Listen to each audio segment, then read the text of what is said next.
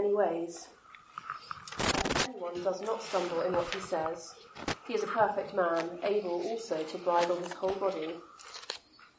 If we put bits into the mouths of horses so that they obey us, we guide their whole bodies as well. Look at the ships also. Though they are so large and are driven by strong winds, they are guided by a very small rudder wherever the will of the pilot directs. So also the tongue is a small member, yet it boasts of great things. How great a forest is set ablaze by such a small fire! And the tongue is a fire, a world of unrighteousness. The tongue is set among our members, staining the whole body, setting on fire the entire course of life, and set on fire by hell. For every kind of beast and bird, of reptile and sea creature, can be tamed and has been tamed by mankind. But no human being can tame the tongue. It is a restless evil, full of deadly poison. With it we bless our Lord and Father, and with it we curse people who are made in the likeness of God. From the same mouth come blessing and cursing. My brothers, these things ought not to be so. Does a spring pour forth from the same opening both fresh and salt water? Can a fig tree, my brothers, bear olives, or a grapevine produce figs? Neither can a salt pond yield fresh water. Well, let me begin by presenting some imaginary scenarios to us this morning. So first we meet Sally. Sally is exhausted. Her oldest child has had a meltdown over his homeschool reading book again. The baby won't stop crying. The dinner's overcooked. It looks and will probably taste like cardboard. Then Sally's phone goes. Genuinely written down here. Switch them off. Yeah. It's her husband texting her to say he'll be late back from work. And that's the final straw. Sally loses her rag with her children, gets them to bed with much arguing and false threats, and then gives her husband the cold shoulder when he finally comes in. Pamela, there's Pamela. Pamela is meeting up with friends over a cuppa. It's great to finally get a chance to catch up and hear how everyone's doing. One friend has heard some gossip about someone they all know, and it's so tempting to join in. After all, thinks Pamela, it's not doing any harm. It's just fun chat. Later, the conversation turns to talk about the latest TV drama and how gorgeous that male actor was with his shirt off. Oh yes, Pamela agrees, as they enjoy harmless talk. He's very hot. And then there's Lynn. Lynn works her socks off in the office. Day in, day out, she gives it her all. But her boss doesn't seem to notice. Her boss isn't really a people person, and the team, they all find him unpredictable, unreasonable. One day, Lynn completes a highly pressured deadline. She can't wait to get out of the office to celebrate. But an email comes through from her boss telling her she's got to do a massive chunk of it before she leaves. And Lynn feels her inside just boiling over with anger.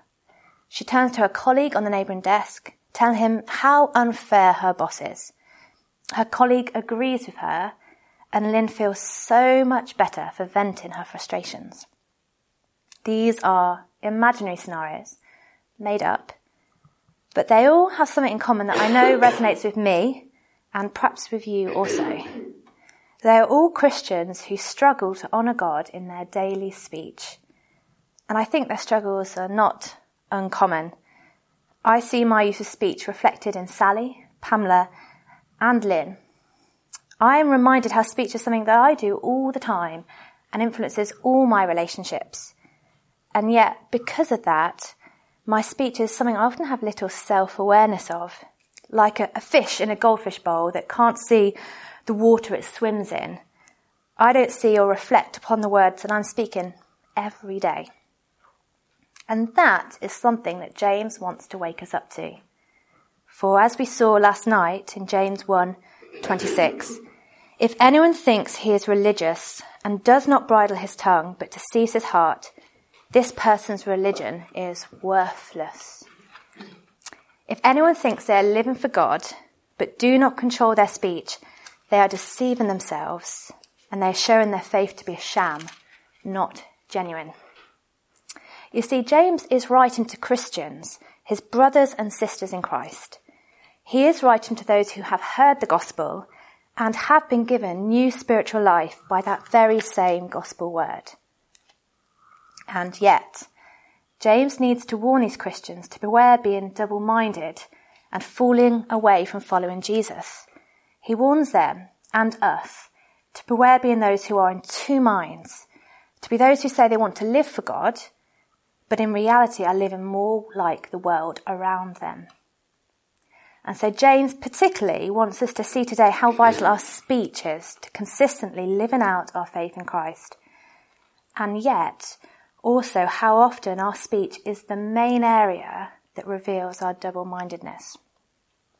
We will see this dangerous double-mindedness this morning in two ways. First, by realising that speech has positive power. That's the first point on the handout, verses 1 to 5. And second, by being humbled by the evil of our speech. That's verses 5 to 12. So, firstly, we are to realise that speech has positive power. Realise that speech has positive power. Have a look with me at verse 1. Not many of you should become teachers, my brothers, for you know that we who teach will be judged with greater strictness. For we all stumble in many ways. And if anyone does not stumble in what he says, he is a perfect man, able also to bridle his whole body. James begins by giving us a warning about teaching. Not many Christians should become teachers of God's word. We should be slow to teach.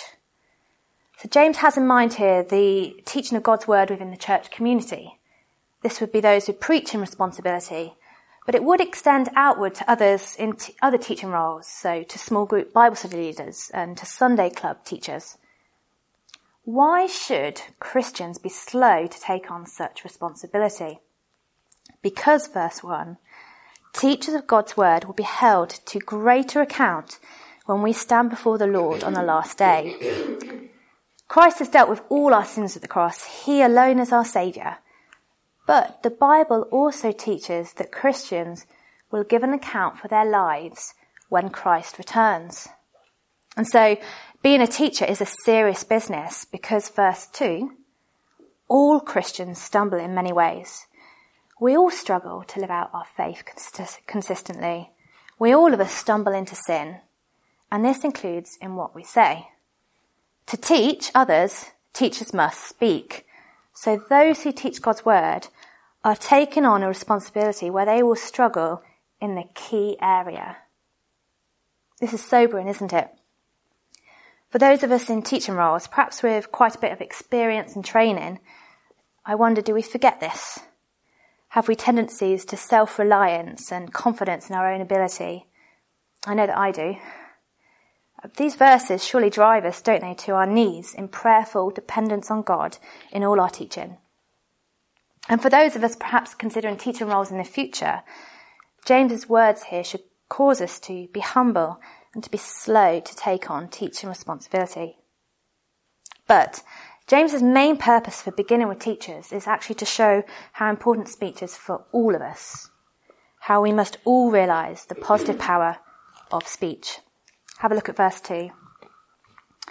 For we all stumble in many ways, and if anyone does not stumble in what he says, he is a perfect man, able also to bridle his whole body. It's true here that James is showing that we stumble in what we say, but he does so to actually show that our speech has potentially great positive power. If a person never sinned in their words, they would be perfect. They would be mature, godly, and ultimately sinless. Why? Because they'd be able to bridle their whole body. That is, they would be able to control their very selves, their thoughts, attitudes, and behaviour. Speech has positive power because speech can control the whole life. And James gives us two illustrations to make his point. So first, bits in horses. Verse 3. If we put bits into the mouths of horses so that they obey us, we guide their whole bodies as well. Horses are large, strong and powerful creatures. I have a limited experience of horse riding, but I do remember when I was on summer camp when I was 13, I was on a horse But it decided to rear up on its hind legs, and I just held on for dear life. It was terrifying. It would only last a few seconds, but I was pretty shaken up. And yet, humans have been able to control horses, other humans than me. Just watch the equestrian events at any Olympics, and you can see riders direct their horses to do the most amazing things. And how do they do that? Well, they've got a small bit in the mouth of the horse that has great control and influence over the whole horse. Similarly, James goes on, small rudders control large ships. So verse 4. Look at the ships also. Though they are so large and are driven by strong winds, they are guided by a very small rudder wherever the will of the pilot directs. Perhaps you've journeyed on a large ship before, across the channel to France or Belgium maybe. All the cars are stored on the lower deck, and well, you go up and enjoy the top deck, enjoy the view. Or perhaps if you're like me, at all, you need to sit down and try and control the queasiness.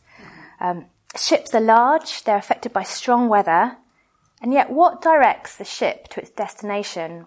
What keeps it on track? Why, the very small rudder that has the power to control the direction of the whole ship. And so too the tongue, though small, has massive influence over our lives. Verse 5. So also the tongue is a small member, yet it boasts of great things. The tongue is physically a small part of our bodies, yet the speech that comes from it can do great good both for ourselves and for those around us. Speech can control the whole life. So, when we persist in holding our tongue back from making sharp, critical comments, our thoughts and attitudes towards others become less critical too. When we restrain from gossip, don't we find that we become more focused on the things God has called us to be concerned for? And when we speak encouraging and patient words to our children, we see them flourish and grow, slow and painful though that growth may be. When we say sorry to someone we've hurt, those words can bring healing to the relationship. Speech has positive power because godly speech is a key to the godly life.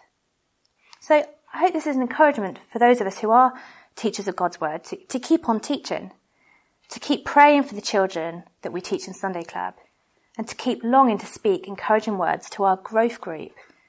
And for those of us with children, doesn't this encourage us to keep teaching our children about Jesus, to keep modelling those words of patience and forgiveness to our children? It really is worth it. And for all of us as Christians, godly speech really has great positive power and influence. And no doubt, as James writes, he is recalling the one man who alone has truly lived that consistent life. His brother, Jesus. Jesus never stumbled in what he said. Jesus was the perfect man who bridled his whole body, his whole self. And in the Gospels, we see the great power of godly speech in action. For we see that Jesus spoke words of compassion and mercy. Jesus spoke with patience and forbearance. Jesus always spoke truth, no matter what it cost him. Jesus graciously spoke God's word of salvation to a rebellious, lost world. And so as we look at Jesus, we truly can see the positive power of the tongue, of speech. As we look to Jesus, we can give thanks that he is the one who has lived that perfect life for us. We can give thanks too that Jesus is the one who has borne all our sinful speech upon himself on the cross. For though there is great positive power in speech, James goes on to humble us by showing us that our speech is double-minded and evil. We are to be humbled by the evil of our speech. Have a look with me at verse 5. How great a forest is set ablaze by such a small fire, and the tongue is a fire, a world of unrighteousness. The tongue is set among our members, staining the whole body, setting on fire the entire course of life, and set on fire by hell. The reality is our tongue, our speech, is a world of unrighteousness. Unrighteous means sinful. It means ugly, dirty, wicked, horrible, and ungodly. It means anti-God, against him, opposed to him, hating him. And the tongue is a world of unrighteousness. That is, its evil is absolutely overflowing, overwhelming, constantly inventive in its evil, and constantly opposed to God. There is no part of our speech that is unaffected by our sin. And so our tongue, our speech, is destructive. It is a fire that causes great havoc. From time to time in the news, there will be tragic stories of uncontrollable fire. Australia often experiences bushfires in its dry winter seasons. These fires start so very small, perhaps caused by a dropped cigarette or a campfire. Yet from such a small fire comes great destruction as a whole area of bush is set ablaze. So too, the tongue, though small, is a fire that stains the whole body and sets on fire the entire course of a person's life. The way we speak can cause great destruction in our lives, and it can set a destructive direction for the whole of our life that is ahead of us. And what's more, it is a destruction that reeks of hell. That is, it is hellish, satanic, and can ultimately lead a person to hell itself. This is utterly shocking, isn't it? Okay, we think, we put our hands up. We recognise we slip up in what we say. We lose our patience. We say a sharp word. We indulge in a little gossip. We slightly adapt the truth in a situation. We vent our frustrations and complain a little. But surely it's not that bad. Surely we say more kind things than unkind. Surely we do pretty well at being polite to others and avoiding conflict. Surely we're just being a bit Eeyore-ish. No, says James. The tongue is a fire, a world of unrighteousness. Left to ourselves, our speech is naturally evil and anti-God. And if we're not yet convinced, James goes on in his hard-hitting, direct style to give us further evidence to prove that our speech is naturally destructive. So firstly, the tongue is an untamable poison. Verse 7. For every kind of beast and bird, of reptile and sea creature can be tamed, and has been tamed by mankind. But no human being can tame the tongue. It is a restless evil full of deadly poison. Humans have been able to tame and control many animals over the years. I wonder, have you ever been to see birds of prey demonstrations? It can be quite stunning. These amazing eagles have such sharp claws, majestic wings, the immense eyesight, and they fly at such speed with such beauty. And yet, at these demonstrations, these fearsome birds listen to and obey the instructions of their human keeper. They have been tamed. Eagles can be tamed, but no human being can tame and control their tongue. We need to see that the tongue is far more dangerous and powerful than any wild creature you might come across on David Attenborough's Blue Planet. The tongue is a restless evil. That is, it is an unstable and uncontrollable force that will lash out at any moment. And it is, verse 8, full of deadly poison. Like a snake poised to strike, to deceive and destroy, our speech is a death-bearing poison that kills relationships. We know this to be true, don't we? Even from a young age as females, we know the power and influence of speech. Even in the playground as girls, we knew instinctively what cutting words we could say to each other and what power and satisfaction that could bring us. As teenagers, making our way through the trials of school life, we know too well how comments could cut and bite us inside of us for far longer than any actual argument. And as adults, we know too well how words can put up barriers between spouses, siblings, parents and children, colleagues, friends, and amongst church family. The tongue is an untamable poison. Secondly, the tongue is also evil because it is full of inconsistency. It is double-minded. Verse 9. With it, our tongue, we bless our Lord and Father, and with it we curse people who are made in the likeness of God. From the same mouth come blessing and cursing. My brothers, these things ought not to be so. Even as Christians, even as those who have the Spirit, our words are often inconsistent. We speak words about how amazing God is, how precious Jesus is, how great his word is, and yet with the same mouth, we curse people who are made in God's image. This is utterly inconsistent and double-minded, and it happens all the time. So we might have a quiet time in the morning, thanking God for Jesus. Then, on the way into work, someone cuts us up in the car or pushes past us on the bus. As we're British, we don't speak our curse out loud, but our hearts burn in anger against the person. That person who's made in God's image. Or at church on a Sunday, we praise God together in song, but then over coffee afterwards we avoid certain people because in our hearts we've made certain judgments about them. This is utterly inconsistent with who we are in Christ. And so James gives us a loving rebuke. Verse 10, my brothers and sisters, these things ought not to be so. And why is it that Christians should not indulge inconsistent and double-minded speech? Because finally, James also tells us that evil speech is an unnatural fruit for the Christian. Have a look with me at verse 11. Does a spring pour forth from the same opening both fresh and salt water? The obvious answer is no. A spring of water cannot give out both fresh and salt water. It would never happen in nature. It's impossible because the salt water would contaminate the fresh water. So too, as a Christian, we should not be inconsistent in our speech. It's unnatural for those who have the Holy Spirit in them. And so too, if we prove to be inconsistent, ultimately it's the ungodly words that will influence us the most. And such persistent, ongoing ungodliness in our speech would even cast doubt over the genuineness of our faith. For, verse 12, can a fig tree, my brothers, bear olives, or a grapevine produce figs? Neither can a salt pond yield fresh water. In the world of nature, there is utter consistency.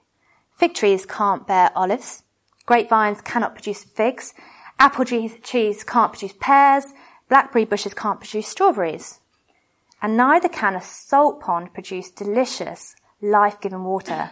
A salt pond will produce salty, disgusting, undrinkable, life-denying water. And so, in the same way, the fruit of our speech will reveal the godliness or ungodliness of our hearts within.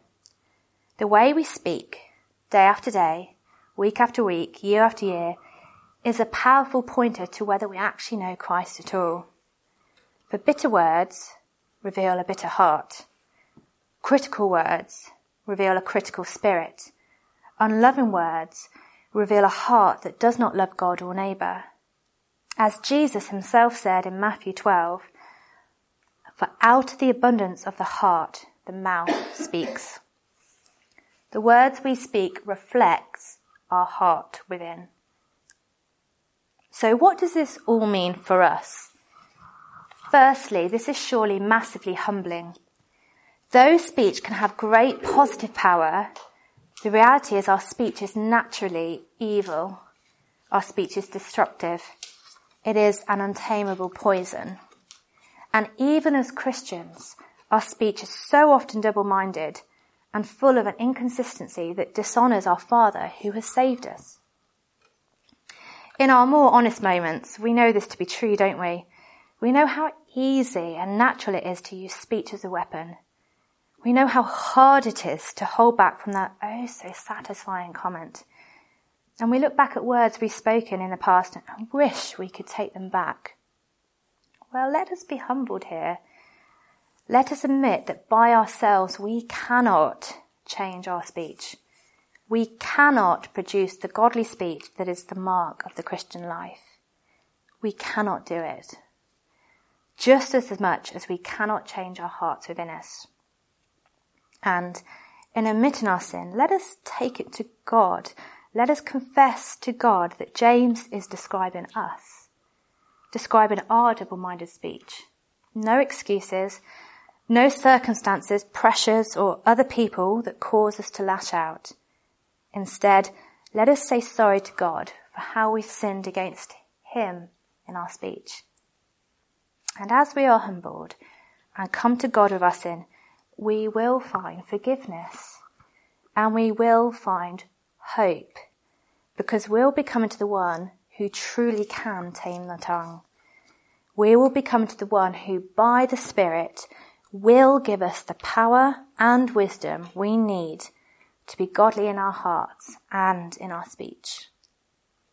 God always humbles us for our good. God humbles us to reveal a loving truth.